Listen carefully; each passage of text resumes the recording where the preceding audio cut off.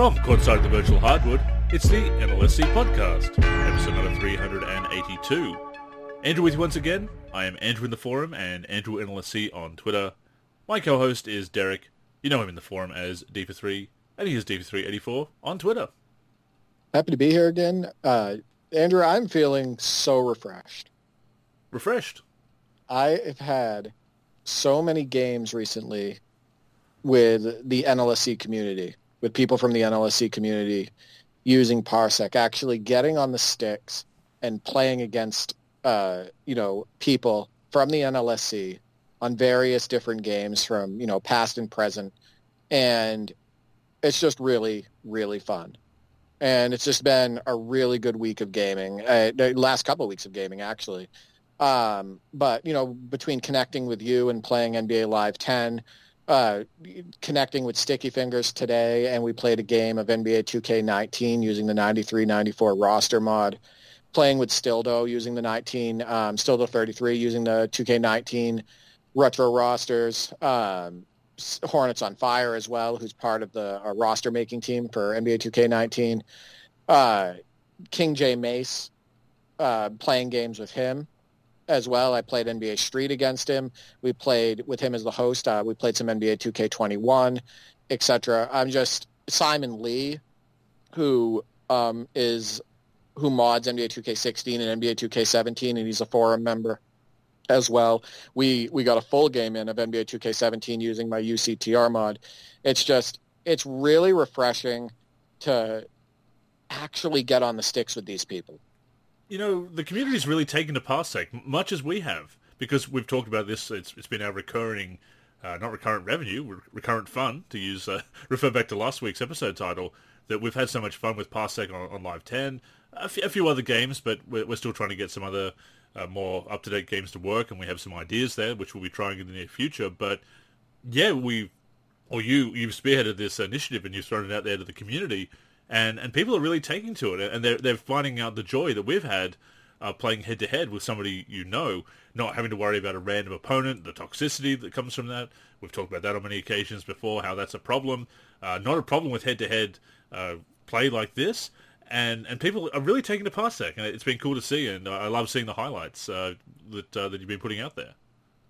It is wild. It's just wild, too, the difference between playing the computer, or like you said, playing somebody toxic. But more importantly, a lot of these people who are doing these mods and whatnot, they're playing mods. They're using mods, so they're playing against the computer with them, right? They're not playing against another human. But the difference between playing against the computer and another human being is just night and day. Really because human is going to give you're going to have a lot more fun playing against a human. A human is going to give you an entirely different experience as an opponent. Playing against them and whatnot. And it's just so refreshing. It's like playing, I know we're not local, like Sticky Fingers when we played today, he wasn't in the room with me. But, it's human versus human gameplay, and it doesn't get any better. It was just it was a really fun game today. I think what I also enjoy about it, and we've talked about this in our games, how it's always sporting, of course, how it's a very realistic style of play. We're not looking to cheese.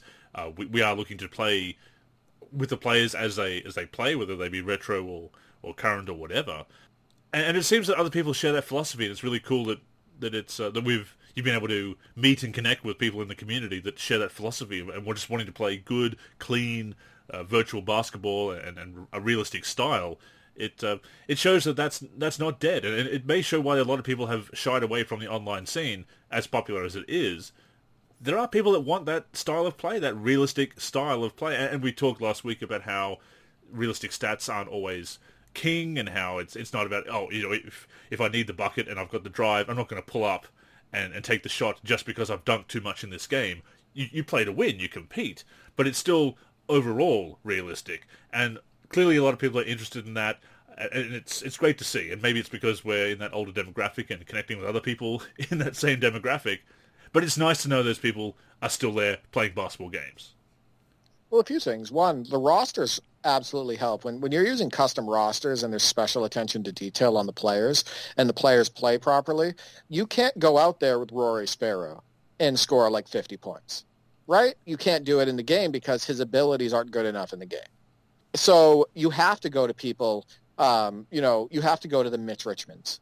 If you're using the Warriors, you got to go to the Latrell Sprewells a little bit more, etc. So if you have a good roster, it can make you, if you really want to compete, it can make you have to play a little bit more realistically, right? Post up the players who are strong in the post, go to the mismatches, all of that stuff. So that is definitely key. As far as demographics, I got to say, a few of the people that I've connected with on Parsec are, I want to say, in their early 20s. So they're really? not technically demographic. Yeah. Wow. Cool. Yeah. So, and I'm just so impressed with everybody I've played against. I got to be completely honest with you with the way they play. From Simon Lee all the way to Hornets on Fire to Stildo 33. All the ages that I've played with, I'm just so impressed. They're, some run plays more than others, but they all play very sound defense overall. They're all, they're using players to strengths. They're just really fun games with good players that I've had. And it's just so refreshing. And, the other piece I wanted to point out again, too, is the difference between playing the computer and another human. When you play the computer, they can often get predictable, and they can do so many stupid things. Like, they can not make the pass to the wide open person on the fast break for the layup. They can make extra passes that are pointless that shouldn't even be there. They can stand completely wide open and not shoot. They'll just stand there. And then they'll just run the play that's supposed to be run, etc. And defensively, you can exploit them more often, all of that stuff. When you play a human, they're hitting that person on the fast break, right? They're making decisions that the computer otherwise is not going to make, and it makes the experience is just so much better. But yeah, I did want to say that for anybody listening to this podcast, every single player that I've played with, from Simon Lee to Stildo to Sticky Fingers to Hornets on Fire to you, Andrew, you guys are all great, and It's just been awesome to play against every single one of you. Yeah, no, it's great, and obviously I enjoy getting on there. I did have a moment of frustration, as I did sometimes do. I had that yesterday when things weren't working out. We did get it working again, which was nice.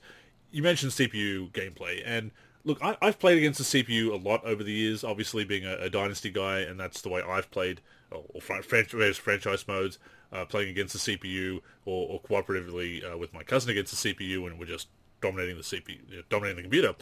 But I did play a game of NBA Live 10 on 360 last night, and it was we've obviously been doing the retro teams and so many ideas to go through there.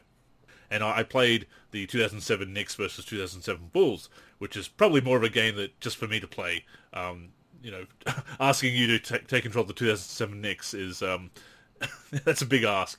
My apologies to Mike MP3 for ragging on his Knicks there, but I'm sure he can agree that wasn't the best the best year for them, unfortunately. I did play against the CPU, and it was a fun game. I recorded the whole game. I was actually on the exercise bike, getting my cardio in yesterday, playing that game. So, as you know, Action and Bandicam, for that matter, can record off an Elgato. It will record off a capture device. And normally I would use that to do the time shift, to just get the little 15-second clips or 10-second clips, as you do. But because I was on the bike, I just said, I'll just use the Elgato software and record the whole game. So I recorded the whole game, got that 4-point play with Ben Gordon to start the game, which was really cool. Almost missed the free throw because I was trying to compensate for lag that wasn't there, playing on the console instead of Parsec. But it was a really satisfying game. I love getting those highlights from just recording the whole game to have for posterity, or just to break it up into some highlights. I haven't quite decided what I'll do with that yet. But certainly, yes, I did notice that, to get back to the whole CPU point, is that it was doing things that you wouldn't do.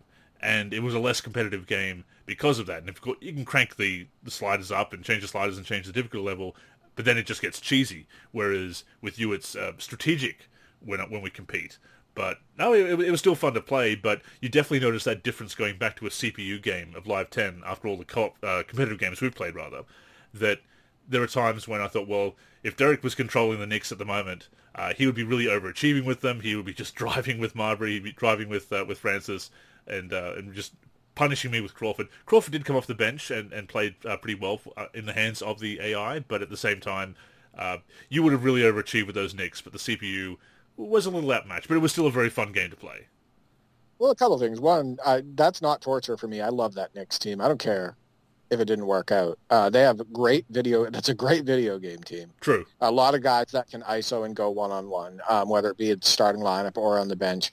And for NBA Live 10, a game where the post game isn't very strong in that game, I think that they would be a pleasure to use. So I would be open to doing that matchup, actually. There you go. Yeah, otherwise, as far as, like you said, compensating for the lag, we talked about this before the call. You're the only player that I've had, that I've connected with on Parsec where the experience, whether, I was the host or the other person was the host, wasn't top-notch. Like Hornets on Fire and Hornets on Fire hosted, I was the client, and we had great games on NBA 2K19. With Sticky Fingers, he hosted today, and I was the client. He was on Wi-Fi, and we had a great game, etc. So I hope we figure that out, because I think that you and I think we will. I think that we're going to get to a point where it's working so good for you that you look forward to using it even more and jumping on and playing games. But yeah, no, we had a great game. I thought, minus some ridiculous computer assistance. That was weird. The more we've played NBA Live 10, the more we've obviously had this new appreciation for it. But you do notice these little things, these little weird momentum things under the hood. But I did mention to you, we don't usually call timeouts, and I wonder if there's an internal mechanic that halts the momentum doing that, because we don't really do that. I don't know. I just know that it's now happened several times in a row in different games that we've played. For those who don't know, I uploaded the highlights and shared them on Twitter. This one to my channel, my D4Free YouTube, and at D4Free84 on Twitter. And it was the 2007 NBA playoffs. It was Warriors versus Jazz. I was the Warriors. Andrew was the Jazz. And the highlights came out really good. Like I'm putting together the highlights, and I think I messaged you. I was like, these highlights came out better than we probably thought they would. Some really great dunks, you with Brewer, me with Jason Richardson. Some really nice pull-ups by Fisher, Darren Williams, Jason Richardson, Baron Davis. That end of the third quarter step back three I hit from 30 feet with Baron Davis. That looked sweet. And so we had this really good experience. But remember how the game started? I couldn't make anything. I'm shooting completely wide open shots all over the floor, brick, and I know I'm releasing it right. I have the highlights. I know I'm releasing it right. And then all of a sudden, in the third quarter, about halfway through, I'm hitting all the shots I was missing.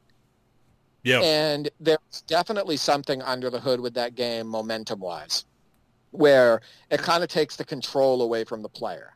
And it is a little bit frustrating. Because it kind of happened to me in the fourth as well, where I was missing shots that I was making earlier in the game. Yeah, good shots. I think that's where it's frustrating, and also where we have frustrations with, NBA 2K21. It's when the game takes away the control from the player. When the game takes control of the action, when you feel almost helpless. And we have had those moments with Live 10. So, like we said, we've enjoyed revisiting Live 10, and it's better than we remembered. But it definitely still has its shortcomings. Oh, the exaggerated play and movement sometimes, trying to stop on a dime. Oh yeah, getting dragged in to take a. So you try to stop on a dime, from 18 feet out. I don't know how many times that happens with me with Monta Ellis, where I tried to pull up. And actually, one of them ended up being in the highlight reel where it forced me into a spin move and you stuffed me. Yeah. Out of bounds. But yeah, you try to pull up for a quick jump shot and the game just the momentum drags you to the hoop. Or you'll try to stop for a three and it drags you into a mid-ranger. Yep. That's why I say some of your stuff with lag, I understand it. But at the same time, I think I'm dealing with some of the same stuff you are just from the game mechanic standpoint. Oh, undoubtedly. Yeah, there are issues with 10. It was not a perfect game. It's a I don't know whether I want to say it's an underrated game. It's perhaps underappreciated now that Live has struggled for so long that people forget that there have been some really good NBA Live releases, that being the last to really qualify as such. I know a lot of people do like NBA Live 19. I was left a bit cold by it for reasons I've got into on the podcast and in my retrospective for the 25th anniversary of NBA Live. But Live 10, very strong releases. That's why it's been our retro kick for a long time. What's this, at least 2 months that we've been playing this game now? Yeah, and how many articles have you written about it? Yeah, Yep. you know, that's the mark of a game that has something, right? Yeah. Like, there is something there that gets you. And it's been really enjoyable, and I don't see us stopping those games anytime soon, especially because we still have so many retro matchups that we can put together. And so Andrew tried to create Julius Erving. Oh, God, yeah. Using the creative player system. And I will say the broadcast setting, the broadcast camera view of that Erving you created with the big fro, it's passable. It's passable from the broadcast, like from that angle. Like, if you didn't allow any close-ups, you could say, okay, the body type isn't that bad. He has the fro, all of that stuff. You might be able to put together a fun He's number vision. 6. He's number 6. He's wearing the right jersey, etc. You might be able to put something together. But man, what a weak creative player feature. I mean, look, I could have gone more in depth with it. I was just very roughly messing around with the sculpting tools, but they are very imprecise, I'll say. They're not shallow, but they're imprecise. That's the best way I'd put it, because you're kind of moving around in the I don't know how you would describe it, kind of the circle, kind of like a chart, like a graph, where you can move between thin and thick and shallow and deep to change the skull shape and the face shape and everything. And I mean, it's there. You don't have to just pick from generic head shapes, but at the same time, it just doesn't feel precise. Like, even if I made that on the 360, trying to get that exact same, then taking it into over Parsec and trying to recreate it on your emulator, trying to get the exact same settings is so imprecise. So that's a problem as well. I might try to get in there and see if I can make a couple players that were missing for the retro team. See if I can get close. It might be a fun little project. Maybe I'll try to jump on that later tonight. But last thing I wanted to say about Parsec and the games that I played, I want people to understand that, and this is for the modding community, I want people to understand that you create far more memories playing the games than you do modding them. And I'm a modder myself. You know that. Yeah. I love modding. But already, just in the last couple months of you and I playing NBA Live 10, we've had a lot of fun. And we've created many memories playing these games, video game legends, good matchups that we can look back on, like the Sonics and Bulls matchup, 05, etc. And I just want people to start playing the games more. I want people to start playing other humans more on the game. So if you're on PC, if you're listening to the NLSC podcast, chances are you're on PC, or you at least you know about modding and playing on PC, etc., other basketball games, etc. I want you to download Parsec and try to connect with other gamers and play some games, because nothing beats it. It's a lot of fun. The highlights speak for themselves, I think, and how much joy we've had and talked about this on the podcast, and you've been talking about it on Twitter, of course, as well. And it really is cool to see more people getting involved with this and discovering what we've discovered. It's just such a great program now that we've got it working as well, and hopefully even better in the future. I did want to ask before we moved on, you've been playing the 2K19 retro rosters, of course. Do you have a favorite season out of those rosters? Because you played quite a few. You played the '89 Lakers and Knicks, and you've just played the game against Sticky Fingers, the Kings, and the Warriors. Do you have a favorite of the seasons you've played so far?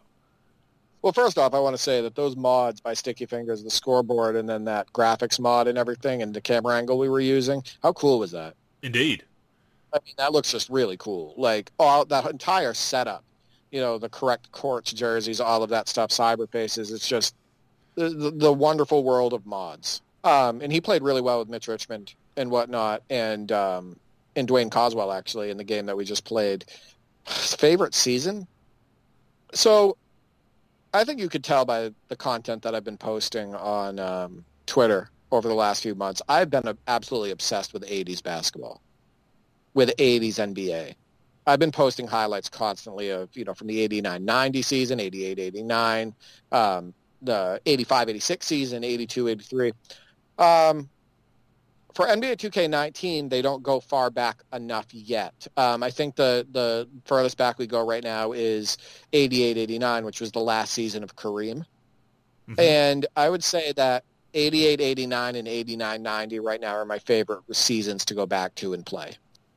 And once we go back a little bit further with those rosters and we get into like 86-87, the last season of Julius Erving, and then even further back, 85-86, where I can throw Julius Erving, Charles Barkley, and Moses Malone on the floor together with the Sixers.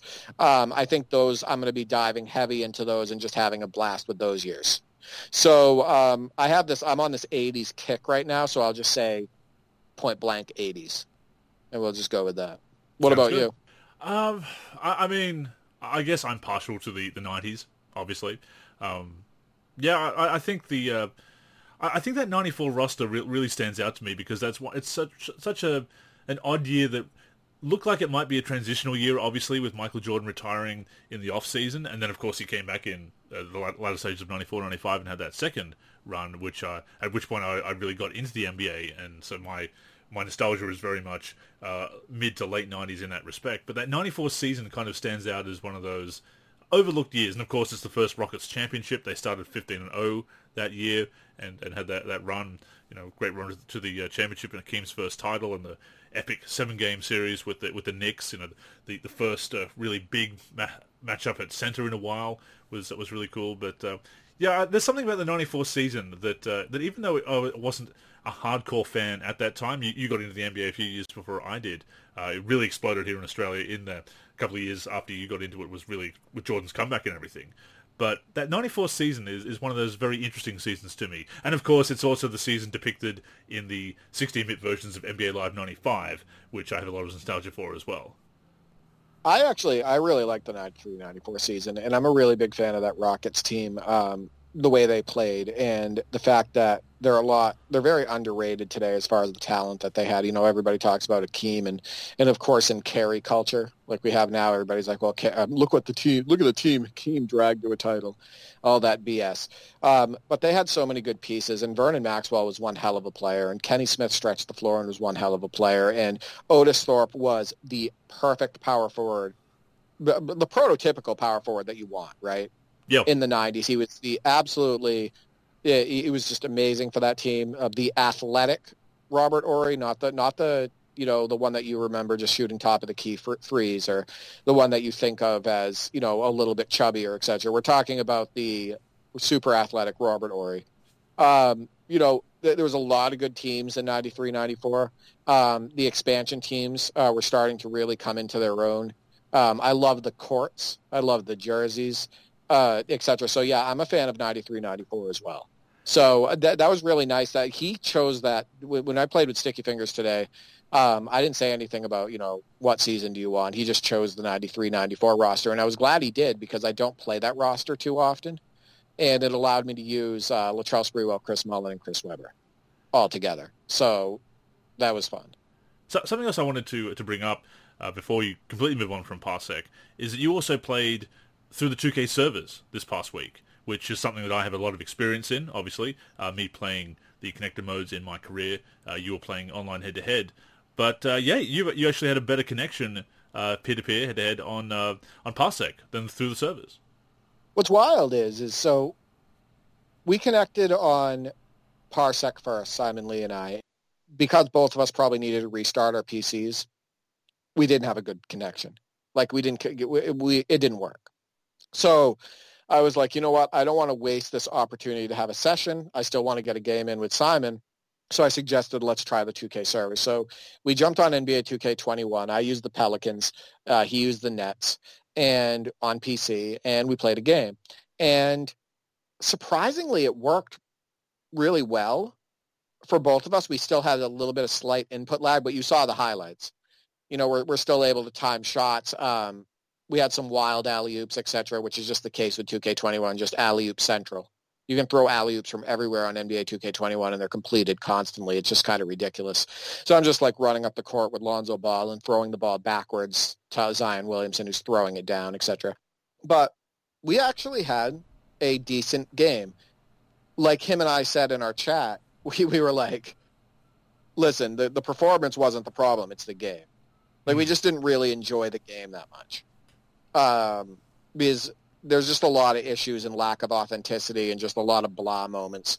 The game lacks feel. I told you about this before the call. There's something that just very blah about NBA 2K21 from a basketball standpoint.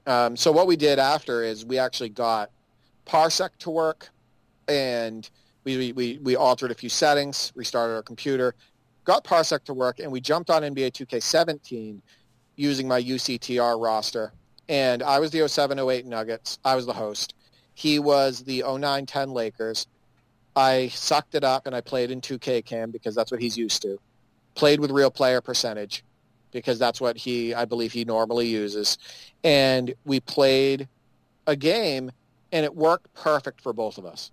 It was an awesome experience. And one of his highlights, a spin into a dunk with Kobe, made the top 10 plays of the week, which we'll get into in a second as well, because I want to talk about that. Just amazing submissions this week. But yeah, 2K17 worked amazing for us. He lives in China, and I'm here in the U.S., an hour outside of Boston, and we had an amazing connection. Those highlights were so clean, so smooth, both of us hitting shots, both of us, doing the moves that we wanted and everything. And it beat NBA 2K servers with him in China. So I was just blown away by that. That was just an awesome experience. I'm actually glad you brought that up. I mean, it was good stuff. The 2K servers are a running gag, to the point that 2K has actually addressed it in their games with the some dialogue options you have when you communicate with Ronnie in My Career, where I think it was 2K19, I believe, where he messaged you and says, "Oh, what a great game last night. This is in My Career," and you can write back, "Fix your servers, Ronnie," which is kind of funny, but at the same time, it's the self-awareness to make a joke, but not the self-awareness to actually improve the server performance at all. So it's a slap in the face. That's a slap in the face for those people who are actually frustrated by it. It kind of is, yeah. Like it's sort of self-aware, but then not self-aware in other ways. So I know how it goes with the 2K servers. I've obviously been playing a lot of online over the past few years, the online team play modes, and we've tried it as well, head-to-head, and not had the great performance. But you touch on it there. It's not just the servers. I mean, that is a recurring issue. But 2K21, I think it left a lot of us cold.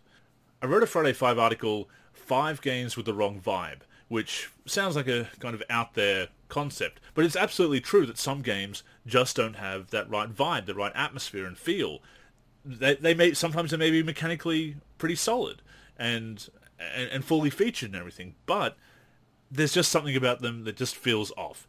And 2K21 did, especially the current gen version, which is also the PC port, because in large part, it launched when the 2K20 season was still going, thanks to the shutdown and then the bubble.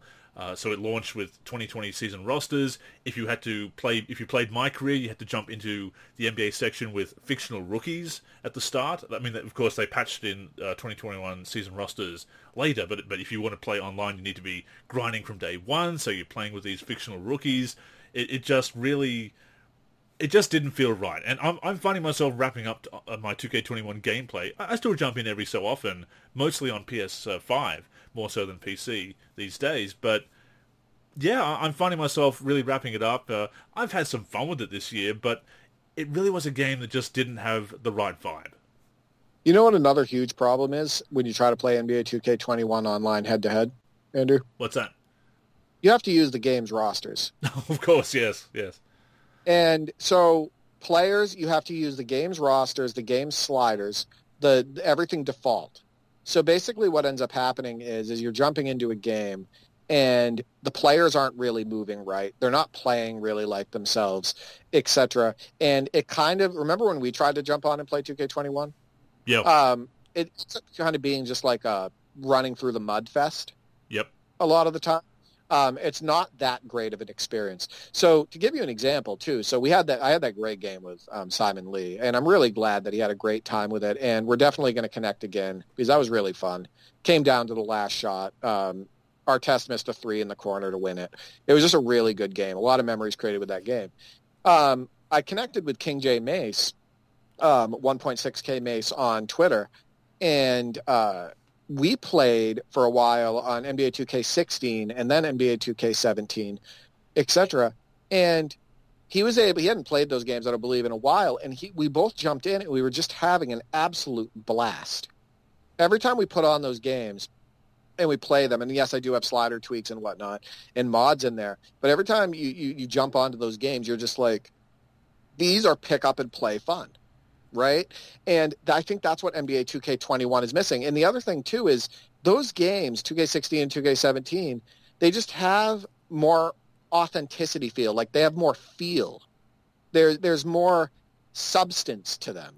There's not as much, like, sucking in, like the game pushing you in certain directions. There's not as much two-man canned animations. The dunks have extra power. You feel better about shooting, about the moves that you do, creating space, all of that stuff. You feel like the computer isn't as dumb, like the AI isn't as bad in those games as far as like on defense and whatnot. And it's just there's just so much more jump in and play and enjoy. People can say, oh, it's just nostalgia, and they can say, oh, everyone hates the latest game and then looks back years later and enjoys it. There's some aspect of that, there's some element of truth to that for some people. People that seem to dislike every new game and then get over it a few years later. There are some people who do that. I'm not going to say that there's not within the basketball gaming community.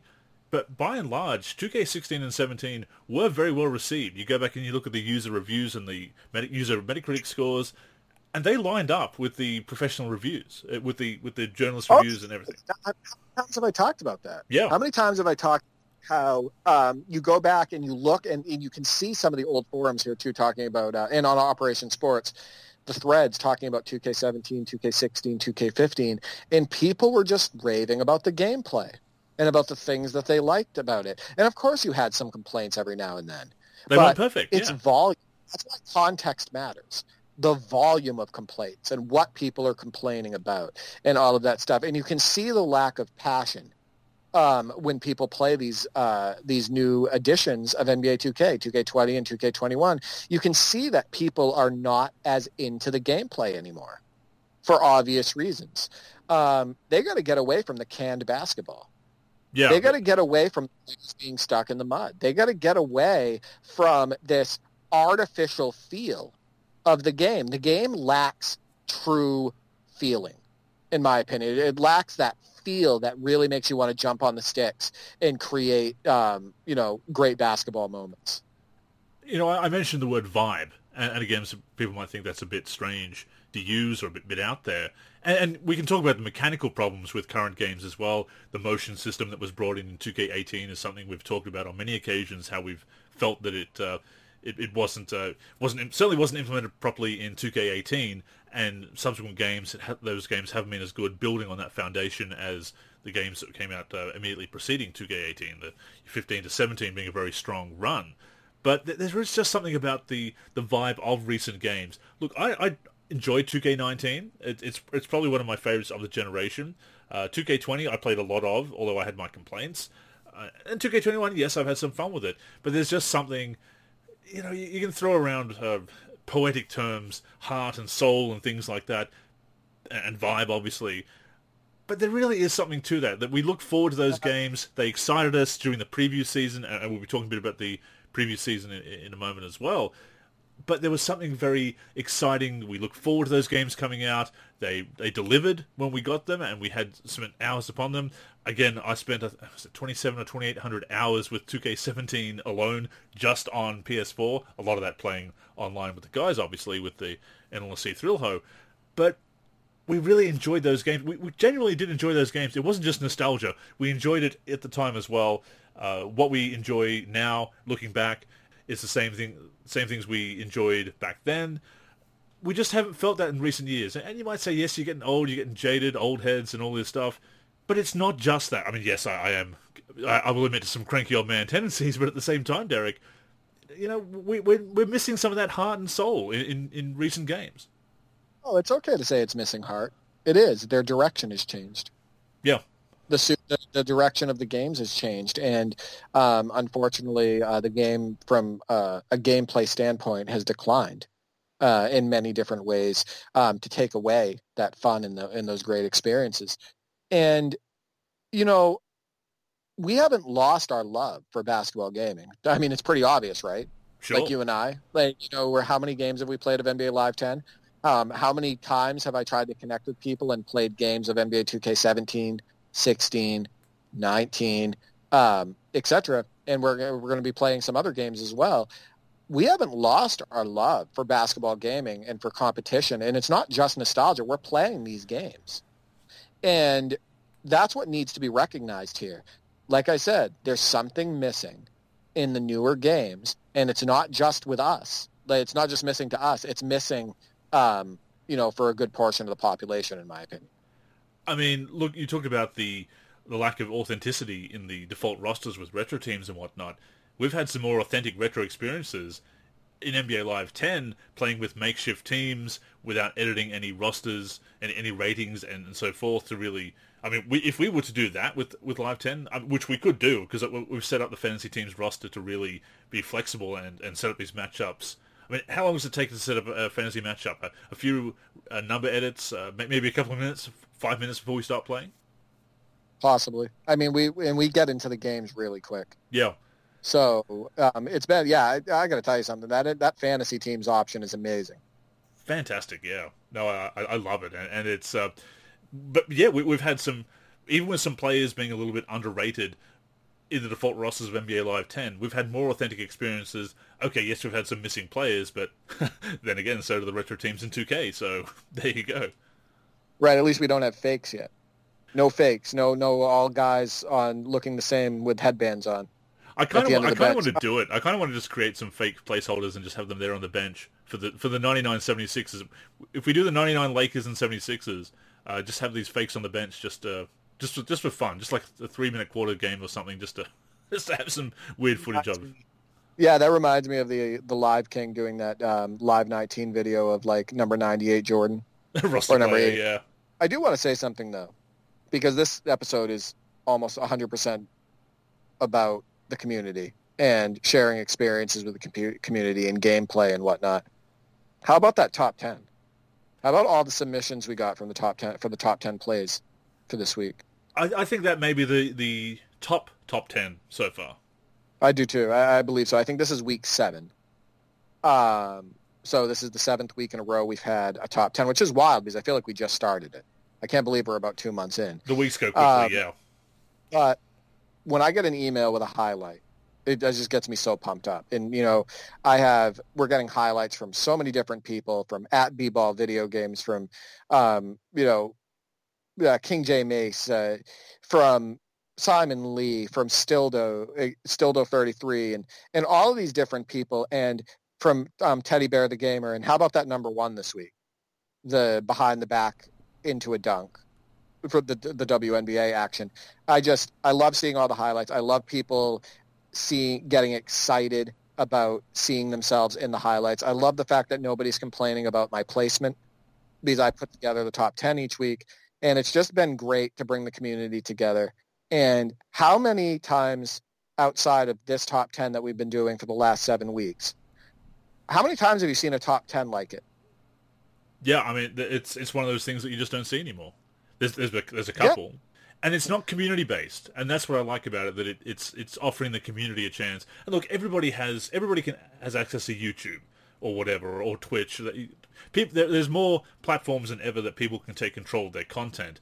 But I think there's something special about submitting it to a compilation and having it spotlighted and done in the way that you're doing it, with that slick presentation and everything, that people really enjoy seeing it there and being able to check out other people's highlights as well, compiled like that. And set forth to, that great music from NBA Live 99, obviously. So there's something, I think, that the community aspect is something that we enjoy, obviously, but the community is enjoying it too, and that is the main thing. Yeah, I think it's been my goal I want to say over the last few months is to just get people playing, get people sharing, talking, get people on the stick, sharing those experiences. And between the top 10, people sending me highlights, the Parsec gameplay, connecting the community from all around the world, playing games and everything. It's just been, I got to be honest with you, I've been kind of obsessed with it. It's just been really enjoyable. And I hope people just don't say, oh, well, Derek will, D for free, he'll connect with me. Reach out to other people. I'd love to see Stildo 33 and Hornets on Fire play a game and save the highlights, right? Or even just get on and play a game and then tell me about it. Like, connect with each other. Yeah, get together. And talk about it in the forum. Obviously, cheap plug in the forum, yeah. But exactly. So, but no, the top 10 has been great. I love all the highlight submissions. I love how excited people are getting about it, etc. And I love the wide variety of games that we're getting. Live 2001, NBA Street Volume 2, 2K21, 2K17, etc. It's just, I look forward to doing it every week. Let's put it that way. And the fantasy teams mode in NBA Live 10. And yes, obviously it'd be great if we can play some other games, and we're going to try and get that working for you and I. But the NBA Live 10 sessions have, by and large, been a lot of fun, very competitive, clean sportsmanship there, obviously, as we've said before. But I also want to shout out to Cavs4872 in the forum and the NLC community. Commented on my Webeck Wednesday article about creating retro teams, where I went through all of the teams that I've been able to create so far that I have listed ready for us to play with, and I really seem to enjoy that article. Says that he does it himself, recreating the 2007 Nets and Cavs, and playing that because that was a second round series from the 2007 playoffs. LeBron versus the trio of Vince Carter, Richard Jefferson, and Jason Kidd. That's one that we have on the list there. That'd be a fun one to play as well. And he also mentions the 2009 Bulls and Celtics series, which is a tremendous series, and another one that we will probably play at some point. Yeah, we have to, because that's what a ridiculous... That's playoff basketball, by the way. Not whatever this has been this year. That is playoff basketball. I also want people, just a reminder, if you ever connect with Stildo33, who's at @1KennyKenny on Twitter, he's a trash talker. I just want to warn you. He talks trash, and before the last game we played, when he was the Indiana Pacers, he was like, "Guess what time it is?" And made me answer. It's Miller time, and he will talk trash to you. But it's friendly, and he's funny as hell, and it's really fun to play against him. It's friendly trash talk.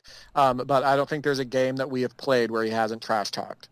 So just fair warning. I mean, if you can back it up. He competes. He's good. Like Stildo 33 is he's very good at the games.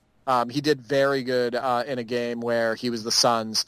I think I pulled it out at the end, but he was the Suns, the 92-93 Suns, using Barkley, Marley, KJ, and whatnot. And he was playing fantastic, especially for the first half. So no, he can definitely back up some of his trash. But more importantly, when somebody's doing stuff like that and they're trash talking, I know that they're really into the game and really having fun. And I can tell that he's really enjoying the experience, and that's what it's all about. And as far as NBA Live 10 goes, if we do recreate that 2009 series, maybe we should do that as a series, a best of 7. I would do that. See, and that's the other thing I brought up in the Discord for the 2K19 roster that we have, rosters we have is, guys, we could do a tournament. We could do playoff series, and we could go against each other. We could get the community involved in this. So I'm trying to find a way to work this type of thing out. But yeah, if it was just for you and I, that would be cool. We could do a full 7-game series, Celtics versus Bulls. That would be fun. Just to see how it goes, whether we can rewrite history one way or the other. Maybe the Celtics, maybe it's 4-1. Maybe it's maybe the Bulls can pull it out. Who knows? I'd be up for doing it. Yeah, a video game can't duplicate some of the shots that were made in that series. That's true. They just can't. Yeah. I mean, that's where the real-life action is more exciting than any video game can duplicate. So they have their limitations, but obviously we still enjoy our virtual hardware exploits. So I did mention wrapping up 2K21. We're actually, if we look at the rumored release date for NBA 2K22, and it's probably fairly accurate, certainly in the vicinity, we are about 2 months away from when it's going to be coming out. We know nothing about this game. The preview season hasn't tipped off. Obviously, once again, because of the pandemic and the late start of the 2021 season, we are still in the 2021 season. The finals have not happened yet as of this recording. Yeah, it's hard to get enthused about the preview season these days. And sometimes I think, well, yes, cranky old man, cranky old Andrew, I've been covering covering basketball games on the NLSC as of 20 years as of this year. So I've gone through a lot of preview seasons, NBA Live and NBA 2K. Maybe I'm feeling a bit jaded, but there's just not enough to really sink your teeth into during the preview season these days. And going back to previous years on the podcast, there were so many times when, probably to our detriment, we said, "Oh, there's no news this week," and had to find other things to talk about, which you and I have no problem with, clearly, with all the shows we've done, and some of the early ones going over 2 hours, obviously. But previous seasons, they ain't what they used to be. We used to get excited about all the little tidbits of information. Exactly. That get around this time and whatnot. And all we have now is just like speculation and leaked covers and rumors and all of that stuff. So yeah, I think it can get frustrating, and the fact that we know why they do it, right? And it's to get as many pre-orders as possible most of the time. It's to basically get people sitting on the edge of their seats, in anticipation and all of that stuff. It's a lack of transparency that's unfortunately plagued the series now for quite a few years. So there is another rumored leak at the moment. We've talked about the Luka Doncic situation in previous shows. So there's a new leak that's putting out a cover there with Durant, Dirk, and Kareem.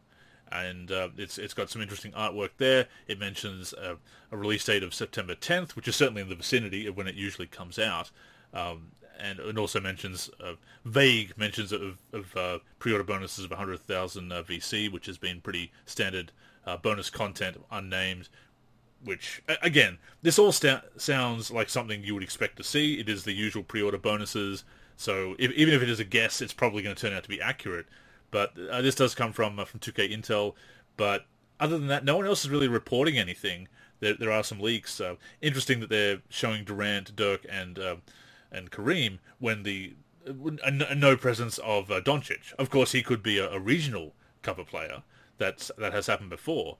But then, yeah, that doesn't line up with some of the previous rumors. But even if this is true, we are 2 months away from the game and we know nothing about it. First off, that fake cover, if it is fake, is great artwork. I actually think I actually hope that's the Legends cover for NBA 2K22 because it looks fantastic. Very cool. And it is very possible that they could have a three-way Legends cover and include a current player in it. So it could be Kareem, Durant, and Dirk, with Dirk being the main, obviously in the front there, and then have their regular cover of Doncic. So I still think that it's possible that is real. A lot of places reported on it, gamesradar.com, etc. Like a lot of places were talking about it. And usually when that happens, I feel like a lot of times there is some realness to it. You know what I mean? Sure. If that is the Legends cover, I applaud it. I think it's a good one. And I understand why they would include a current player in it. So I think that it is possible. I mean, multiple cover players, multiple editions would not be unprecedented for 2K. Right, exactly. It's happened, like NBA 2K13. The three covers, the three cover players or whatnot. And then 16 as well, yeah. And NBA 2K16 as well, which NBA 2K16 still has the wildest intro I've almost ever seen in a basketball video. Very creative, yeah. That's actually my current avatar in the forum is taken from that. The Michael Jordan on his throne with the glowing red eyes. Very ominous. Yeah, very interesting because the graphics depicted in that NBA 2K16 intro have nothing to do with the actual graphics that are in the video game. So it's very rare to see. It's just like an artistic approach, and I thought it was a home run. I actually think it's really. I kind of didn't like it at first. I will admit because it was sort of out there, but it's definitely grown on me. Yeah, I think it's something different, and I think that it was a good way to, they really focused on Michael Jordan there as the final opponent and whatnot, and I thought that was just I thought it was very creative, and I thought it was tastefully done. Let's put it that way. I thought it was well done. I mean, it's more creative than the no intro we've had the last few years. You know how I feel about that. Mm. Give us an option to turn it off. Give us an intro, get us excited, have that awesome intro, but just have something in the settings where we can turn it off so it doesn't show up again. Yeah, that's all you need. But as for 2K22, I mean, we've speculated on it. We've talked about some of the things we want to see. We'll get the previews, the blogs, the developer blogs.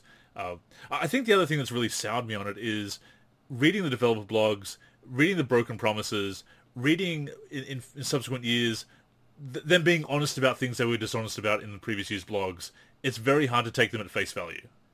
It really is. We already talked about it, like the developer blog thing where that said that they couldn't achieve good foot planning before.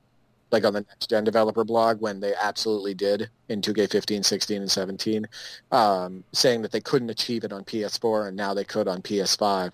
And then the PS5 foot planning isn't even as good as 2K17, 16, and 15. So, like, it's little things like – well, it's not very little. It's kind of a big lie. But it's lies like that just kind of put a sour taste in our mouths. So I agree. I don't know what I believe anymore as far as, like, when I read those developer blogs. You go back to the 2K18 to 19 blogs, which is my go-to example here because it was the most egregious example of walking back on what they said the previous year. In the 2K18 gameplay blogs, they said, we've removed some two-man animations in the paint. This is by design. They were hyping it up as this improvement to paint play. And then the 2K19 blogs openly admitting that they removed those because there were problems with the motion system in its first implementation in 2K18, and that they put a Band-Aid fix in for missed layups. They basically admitted what they said the previous year was an improvement was a Band-Aid fix for something that wasn't working properly. And I've always been really frustrated. I wrote an article about it. I wrote a lot of articles, obviously. But I've been so frustrated that it didn't gain more traction. And we know why. We know because a lot of influencers are shills. Let's put it out there. But it didn't gain any traction. This lie that exposed that developer blogs, you can't believe them. And yet the developer blog comes out every year and people say, oh, it's great, and believe that this is going to happen. And look, sometimes it does happen. I'm not saying that everything in developer blogs is a lie. I'm not going to slander them that way. But we've seen some very big lies exposed, and yet people have just stuck their head in the sand. How does this not gain more traction? Yeah, and I think the thing is that you will never win the info and influence war. You're never going to win the information and influence war. Yeah. Because the thing that you see in the developer blogs, what happens after a developer blog comes out? All of the big publications, all of the big websites, all of that stuff, the reviewers, all of that, jump all over the developer blog and promote all of those same words.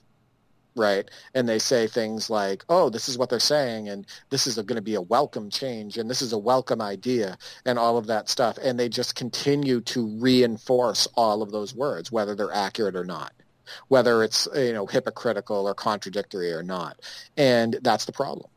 Because, and little Andrew, no offense, of the NLSC, how are you going to compete with Forbes? Exactly. Yeah. The information and influence. How are you going to compete with IGN? How are you going to compete with YouTube with 10 million subscribers, whatever. Yeah.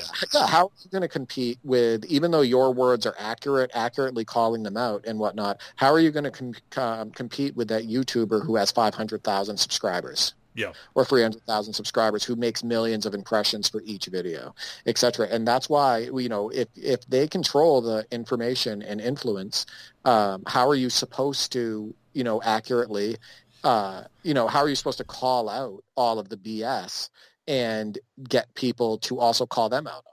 Yeah. Exactly. And this is why the games are in the state that they are. I mean, the lack of competition doesn't help either, as we've discussed on many occasions, and we will stick to that because people can say, oh, we don't need NBA Live or anybody else. And then they'll complain about 2K. Well, nothing's going to change without competition. And certainly nothing will change without the community and influencers holding 2K to account.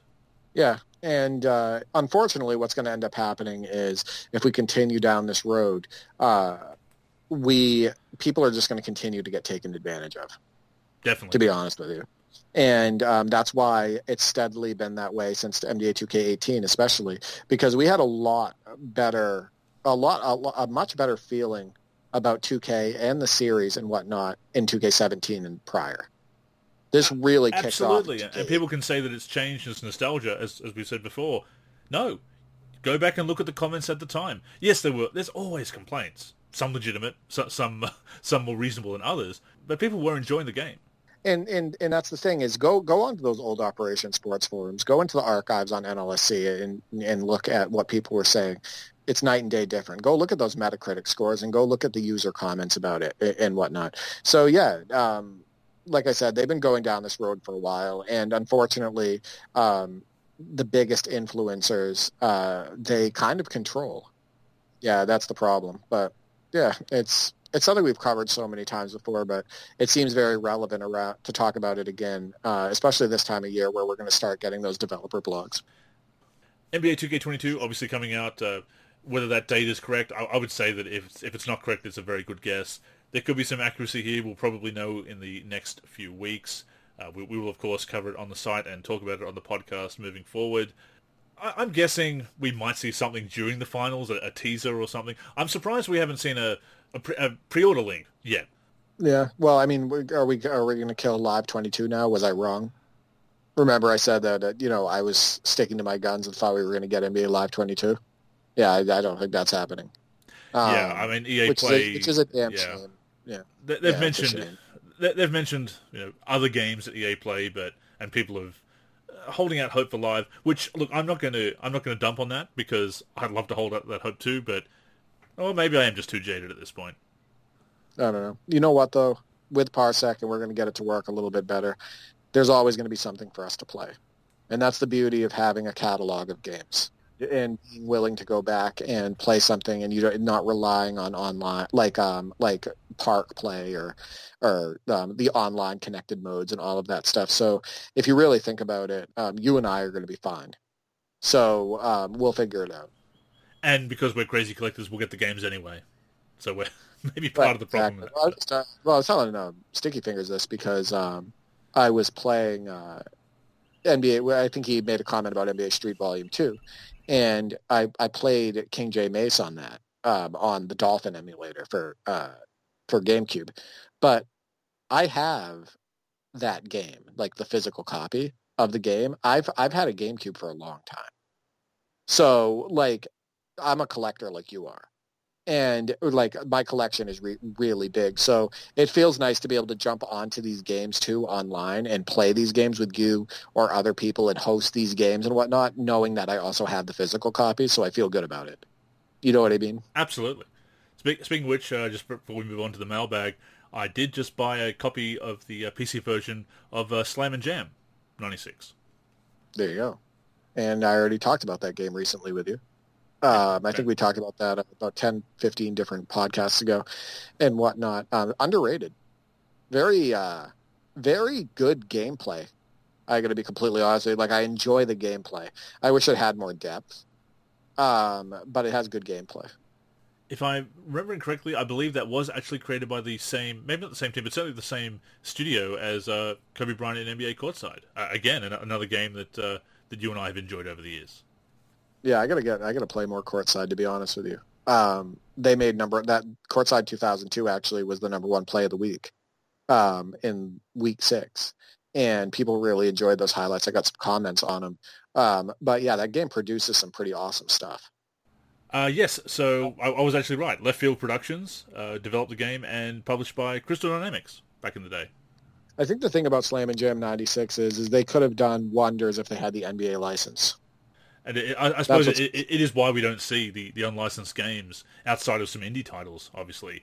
That the idea of a fictional game that would have so much sandbox options with modding and editing and customization, but just have this really great gameplay, the NBA sells. And it's why when people say having a separate playground game for 2K or dropping the NBA from NBA Live, you can't. That is the draw.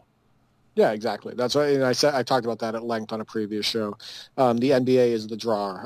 Even if the NBA is not doing as well, even if it's full of conflict, even if the NBA isn't as popular as it once was or anything like that, the NBA is the main draw. So That's what these kids look up to. That's what these kids look forward to seeing highlights of. The NBA will always be the main draw. And if not the NBA, you at least need to have, it needs to be college or EuroLeague or something. It needs to have some kind of license to sell to people. Yeah, exactly. I think a game like Slam and Jam 96 where it's just Magic and Kareem, and then I believe there's a Worthy lookalike in the game with goggles. Yep. But with a game with just Magic and Kareem and a bunch of other players, it kind of leaves a blah taste in your mouth as far as like when you jump on the sticks, because it's just missing that authenticity, and it's just really weird having Magic Johnson run with a bunch of fakes. It is, and it's like a Michael Jordan in flight. I still have never played that game. Still never played it. I gotta get on that. And if you haven't played Double Dribble Playoff Edition, you need to get on that. So maybe that will be a goal for both of us. We can play that and compare notes from games we played growing up back in the day. And now it is that time of the week, Derek, where we open up our mailbag and answer questions and talk about topics that are suggested by our awesome listeners. Shout out to Trent at Cystic_Jedi on Twitter. Asked us, are you guys going to play the Space Jam: A New Legacy game on Game Pass? No, it's not a full-on basketball video game, but it looks like you use basketballs and moves during the fighting. So, yeah, I suppose we'll start off answering the question. I don't have Game Pass, and I think I'll actually, having seen some of the previews, I think I'll also pass on the game, to be quite honest. Yeah, it's a movie that I don't think should have been recreated, and it's a video game that I will not play. Let's just put it that way. It's a beat-em-up style game. I'm not into any of the new beat-em-up style games. I don't really feel like running around in a world beating up people with LeBron James. I saw some of the gameplay through the gameplay trailer. One thing, it was kind of a nice added touch, is that they used retro graphics. So the graphics in the video game look like they come from Super NES, basically. Like it looks like a Super Nintendo game. That always resonates these days, that retro style. Yeah, it's kind of nice. It's kind of like it's what would be called indie now. It's like an indie style looking game. But it's definitely, the gameplay doesn't interest me. Space Jam 2: A New Legacy just doesn't interest me at all, the front of the movie either. So I'll be passing on it. And again, the genre, like the beat 'em up style, that just doesn't do it for me. I'm more into, and I think I talked about this on the prior podcast, just that little mini game, the basketball game that's in the Tokyo 2020 sports Olympics game. You know, that basketball game? That looked okay. Yeah, I bought it off Steam and whatnot. And I'm more interested in that because it's actual basketball. It's full court, 5-on-5. And sure, it's limited. And sure, it's just a mini game within the Tokyo Olympics 2020 PC game. But yeah, I'm more interested in that than I am than like a beat 'em up style Space Jam, LeBron James going around punching things. Like, that just doesn't do anything. I have seen worse basketball games than what you showed me in Tokyo 2020.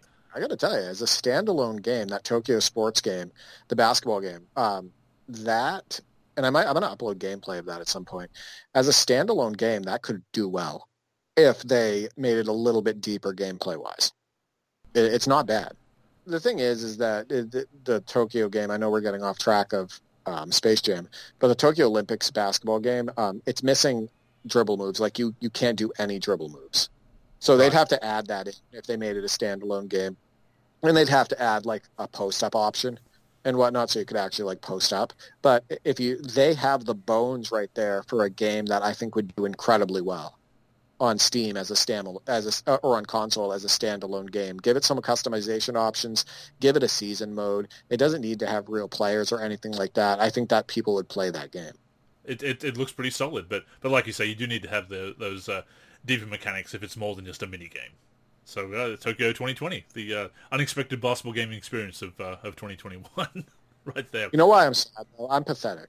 So I usually do get Olympic games and whatnot because I remember the Summer Olympics games from the 90s that I absolutely loved.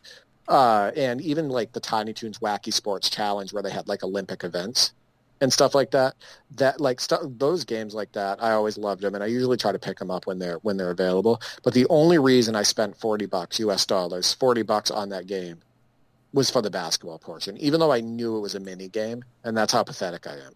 I was like, you know what? I know this is only going to be a mini game. It's going to have absolutely no depth, etc. But because it has basketball in it, and I'm craving just trying a new basketball game, I'm going to buy it. So I bought it. I mean, I spent more than $3 on kids sports basketball. It was $5, but so I'm not going to judge I'm not going to judge anybody for their collecting habits, especially when it comes to basketball gaming. But you talk about that and playing other games, because obviously we do play other games. As passionate as we are about basketball and basketball gaming, we do have our other favorites that we play and mention from time to time. And there were those great games that spun off into creative concepts that really have become probably more indie these days than AAA titles. And unfortunately, we don't always see that creativity. But even going back to Space Jam: The New Legacy game, it's not appealing to us for various reasons. People seem to be enjoying it, which is cool. But it does remind me a lot of those games that would license a player. Shaq Fu comes to mind, obviously, and they did make the new Shaq Fu. Saber Interactive, who of course make Playground, NBA 2K Playgrounds 2, original Playgrounds, and WWE Battlegrounds, of course. They made the Shaq Fu Legacy Reborn, which funnily enough, people got excited about that, because Shaq Fu, the original game, has a very dubious legacy. It is considered one of the worst games of all time. There's been some people who defend it, saying, oh, it's not that bad. I certainly don't think it's very good. There was... Do you remember that initiative a few years back? Or maybe probably more than 10 years now, really, but the initiative to find and destroy every cartridge of Shaq Fu that they could? Yeah, wasn't there something, too, about, like, a landfill? It could have been. Like the ET, like the situation? Yeah, that type of thing. Yeah, I got to tell you that it wasn't received well. No. But I do want to say something. You can't hate the main character. And I'm not saying I hate LeBron James, but I don't enjoy LeBron James. Like, I won't feel good about conquering the world, beating up things with LeBron James. Like, that's not going to do anything for me. By the way, if I want to play a beat-em-up style game, I'll play Double Dragon. Or a game like that. That, like, throwing an NBA player into a situation where he's beating up aliens, and an NBA player that I'm not particularly fond of, why is that going to do anything for me? That's the thing. So that's right. Yeah, I mean, when it is based on that single player, you do, as you say, you do have to be very fond of that player to really care. I mean, you look at a game like or at least be neutral, right? Yeah. Or at least be neutral. Like, you don't have to love the main character, but at least be neutral on him. But you look at a game like Michael Jordan Chaos in the Windy City, which is a side-scrolling platformer with some very weird level design. I covered that in a Way Back Wednesday. It's one of those games. It's very similar to Michael Jackson's. What was it? Was it Michael Jackson's Moonwalker, the Genesis game? It was Michael. Yeah, I believe it was Michael Jackson's Moonwalker. Which, by the way, I played that, and it's not that bad from a gameplay perspective. It's not that bad. I kind of put them in the same category, that you've got this platformer starring a famous MJ, funnily enough, for the two of them, and it obviously there is Michael Jackson's attacks are based on his music. Michael Jordan's attacks are based on basketball in this platform game. Kind of these weird far out scenarios on both of them. Side-scrolling levels that you're going back and forth in ages to get through. It's one of those mid-90s games that was designed like that, artificial length with some of the levels there, the level design. But it's something we saw a lot then, and of course Shaq Fu again, which is a fighting game, a tournament fighter game, isn't it? It's a tournament fighter, isn't it? Shaq Fu? It is, I believe. Yeah, it's been a long time. It's been a long time. I just know it wasn't received well. So you have these spin-off concepts starring a popular celebrity or athlete that you have. So it kind of harkens back to that, and in that respect, the retro style is very appropriate. But those games, I mean, they were competent. Like you say, that Moonwalker was perhaps better than it had any right to be. Chaos in the Windy City, decent, but it was really about the celebrity that kind of. And that's how video games work. I mean, we can talk a lot about how video games have gone in a bad direction with microtransactions, recurrent revenue mechanics, and all kinds of problems that we've talked about before. But there was an issue with the problem with licensed games, as TV Tropes calls it, back in the 90s, where you would have a famous a celebrity or a movie or something, and the game just wasn't very good. It was really banking on the fact that it was a popular license. Yeah, and I think the thing is, and let's go back to character, right? So we loved Michael Jordan growing up, Mm. both of us. Me living an hour outside of Boston, still loved Michael Jordan, still idolized Michael Jordan, thought he was the greatest, etc. Still do to this day. I think that sold a lot of copies based on just being having Michael Jordan on it. No doubt. And I think that going through a world like that, when you're using somebody that you're fond of, that fully respect, and that you think is great on the basketball court too, as well. Using somebody that you're more fond of will make you stay on those games longer and actually play them. And I've played Chaos in the Windy City, and I don't think it's the worst game. But I would rather play that than I would, a beat 'em up style LeBron James beating up aliens game. So yeah, I think that some of those older games actually, in my opinion, hold up better today than most people think. The Chaos in the Windy Cities, the Michael Jackson Smoothwalker, even the Double Dragons and whatnot, those type of games, because there's still a lot of people playing the indie games on Steam. True. And a lot of them downloading them on on their PlayStations and Xboxes and whatnot. A lot of these, the side scrollers and whatnot that are still being released. So I still think that those games can do very well today, and I also think those games often hold up far better than sports games from back then. Well, they do because they're not trying to realistically depict the sport. Right, exactly. I mean, it can be silly in some of the graphics and mechanics and still be super fun gameplay wise, where in sports there's so much strategy involved and so many different moving parts, etc., that it's harder to replicate, but harder to do back then.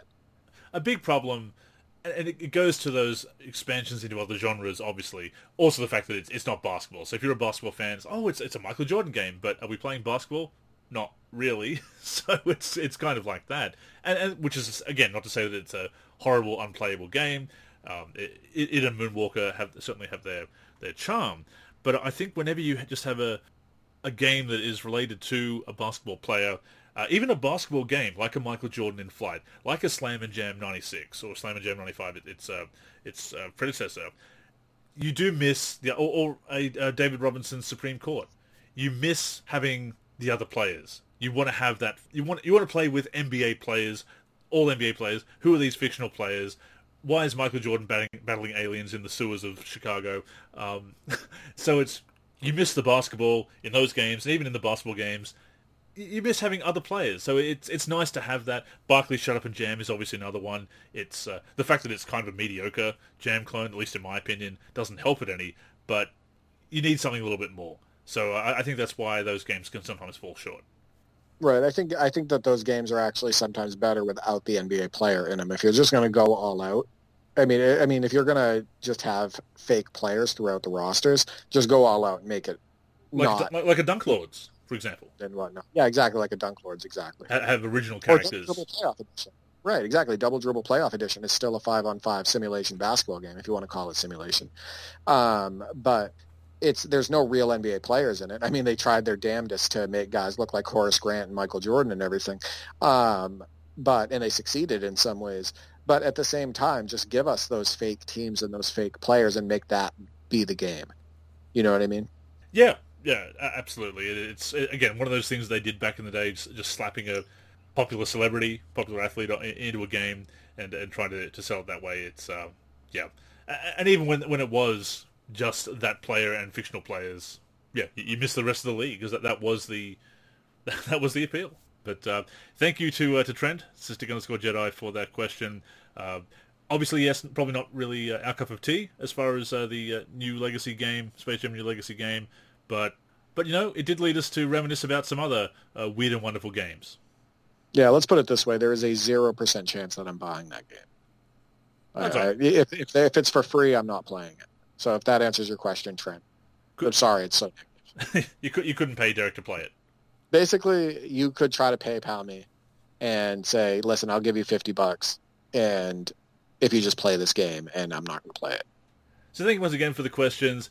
That being said, that has brought us to the end of episode number 382 of the NLC podcast. We hope you enjoyed tuning in and listening to us talk about basketball video games, past and present. The NLSC podcast comes out every week on Sundays on the NLSC, which is nb-live.com, of course. We're also on all the major podcatching apps and platforms, Spotify, Apple Podcasts, Stitcher, Podcast Addict, to name just a few. On those platforms, search for NLSC Podcast, look for our logo, that will be us. And as always, feel free to leave us a hopefully positive review on Apple Podcasts. And since we are wrapping up here, Derek, where can everyone find you on socials, and any other final words or announcements this week? First off, we definitely plan on recording Holding Court with D for 3 episode 19 tomorrow. That's the hope if our schedules line up and Andrew has enough sleep in him in order to be able to be available for it. We definitely are separated by quite a bit of a time difference. 15 hours or so, yeah.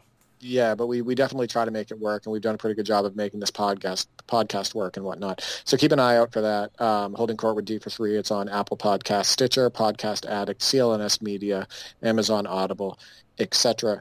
Keep an eye on my YouTube. I've definitely been uploading and the NLSC YouTube because we've been uploading a lot of gameplay videos, online head-to-head videos, clashes between members of the NLSC community, etc. Go watch those highlights. They're a lot of fun to watch, a lot of good things happening, a lot of mods. So definitely check that out. Follow me on Twitter at D4384, where I'm the most active. My gaming channel on Twitter at D43G. And a team member over on the NLSC posting a lot of content lately, so get at me on there. My name on the NLSC is D43, and I'm also on Instagram, D4384. Definitely connect with Derek and me, of course. I am Andrew in the forum and Andrew NLSC on Twitter. The NLSC's social media handles are the NLSC on both Facebook and Twitter. On Instagram, we are NLSC Basketball. Our YouTube channel is youtube.com/NBA Live Series Center. And of course, keep it locked to the NLSC itself, nb-live.com, for everything we do for basketball video games. But yes, that is all for this week, so thank you once again for tuning in. Until next time, I'm Andrew. And I'm Derek. Go get buckets, everyone.